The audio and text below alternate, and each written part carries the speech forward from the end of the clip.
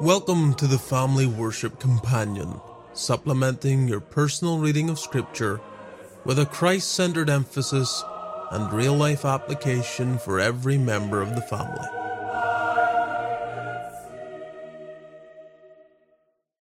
Have you ever been impatient and then regretted it? Genesis 16 records for us Sarai encouraging her husband Abram to take her Egyptian handmaid Hagar in order to raise up a child. The chapter goes on to show that that's what happens. Ishmael then is the product of that when Abram is 86 years of age. So as we come to this chapter, it's good to keep in mind that about 10 years have passed since Abram left Ur and arrived in Canaan. And in that time, God had reassured Abram that he was going to give seed and give land to him and to his descendants. Well, Sarai had invested herself emotionally in that same promise. And she is now becoming strained, and in fact, no doubt Abram as well, becoming strained in the sense of when is this going to be fulfilled? Now, Sarai knew at least two things. First of all, God had promised seed, and second of all, from the opening verses of chapter 16, that God had restrained her womb. Now, these are two very helpful pieces of information. God's promised something, but for now he's restrained it, and she should have been content that what God has promised, he'll fulfill.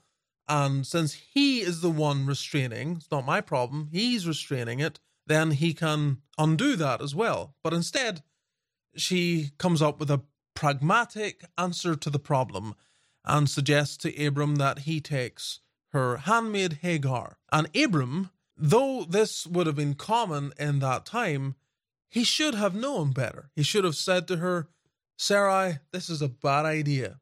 Instead, he listens and he takes her lead. And so in verses 4 through 6, Abram takes Hagar, she conceives, and then this tension develops because Hagar becomes proud.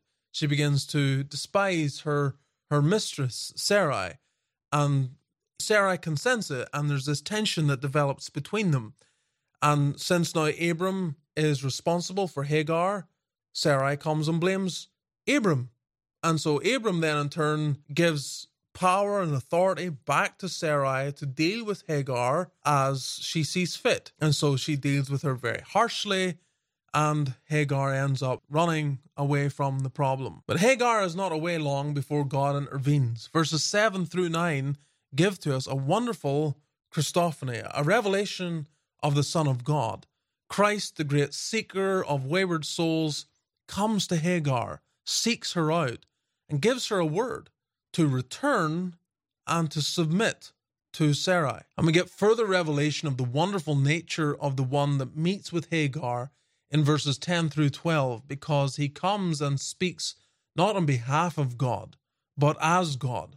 I will multiply thy seed. And the language that is given to Hagar is similar to the language spoken to Abram, the multitude of descendants. And yet this one, who should be called Ishmael, is going to be a certain type of character, an untamable character. In fact, the language really is a wild donkey of a man. Evidently, Hagar reported this whole event to Abram because the child eventually is called Ishmael. Now, Hagar had no idea that God was going to meet with her that day. And in verse 13, you see a tremendous revelation in which she expresses, Thou God seest me, the God of seeing.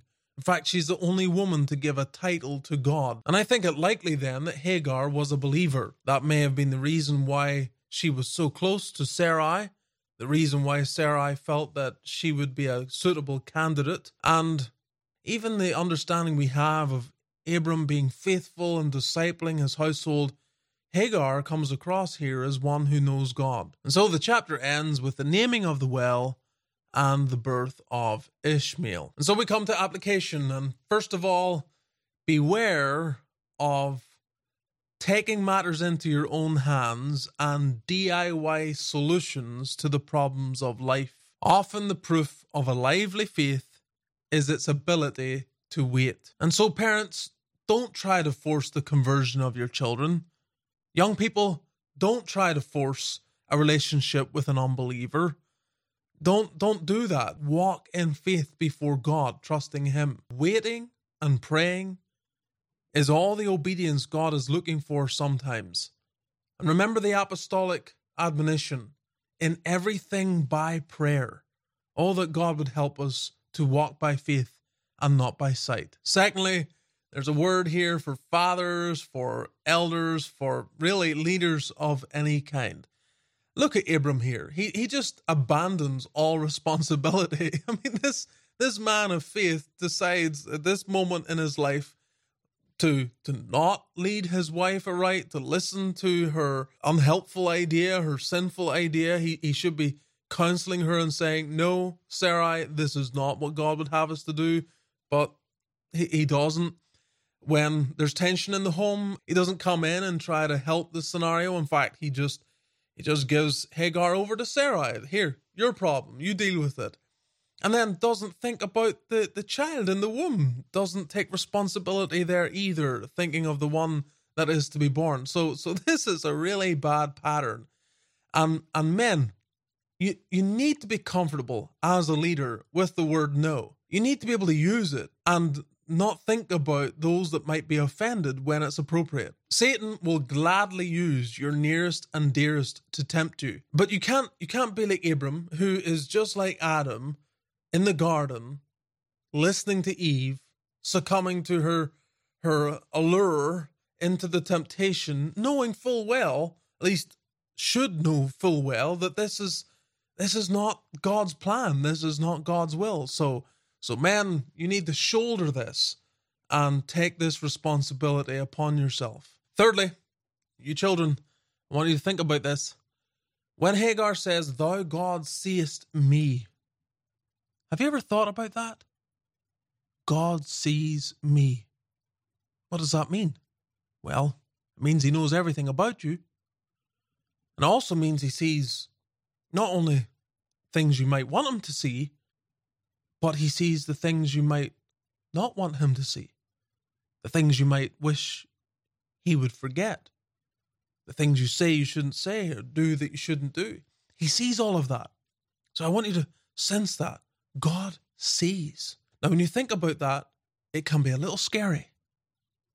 But if you're feeling that fear, then what I want you to do is not only think He sees me, then I want you to see Him. And specifically, I want you to see Him in sending His Son to go to the cross to pay for those sins. Oh, children, make sure not only do you know God sees you and all your sin, but then that you see Him paying for sin and believing on Him. Fourthly, let us remember to be gracious and filled with love for God's covenant people. Abraham, in multiple ways, is lifted up as an example to believers. Sarah, also in 1 Peter 3, is presented as the mother of faithful Christian women. And yet we see such shortcomings right here in this chapter. So it reminds us, be gracious to God's covenant people. Be loving and show love and perseverance in that love, even when we see the shortcomings of fellow believers. Fifthly, and finally, maybe I address someone who feels like running away from a difficulty this very moment.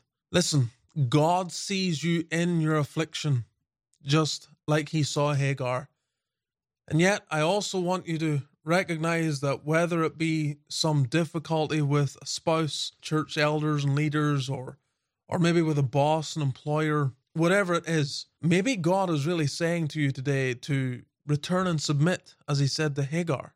I mean, that was a difficult word. She's a slave.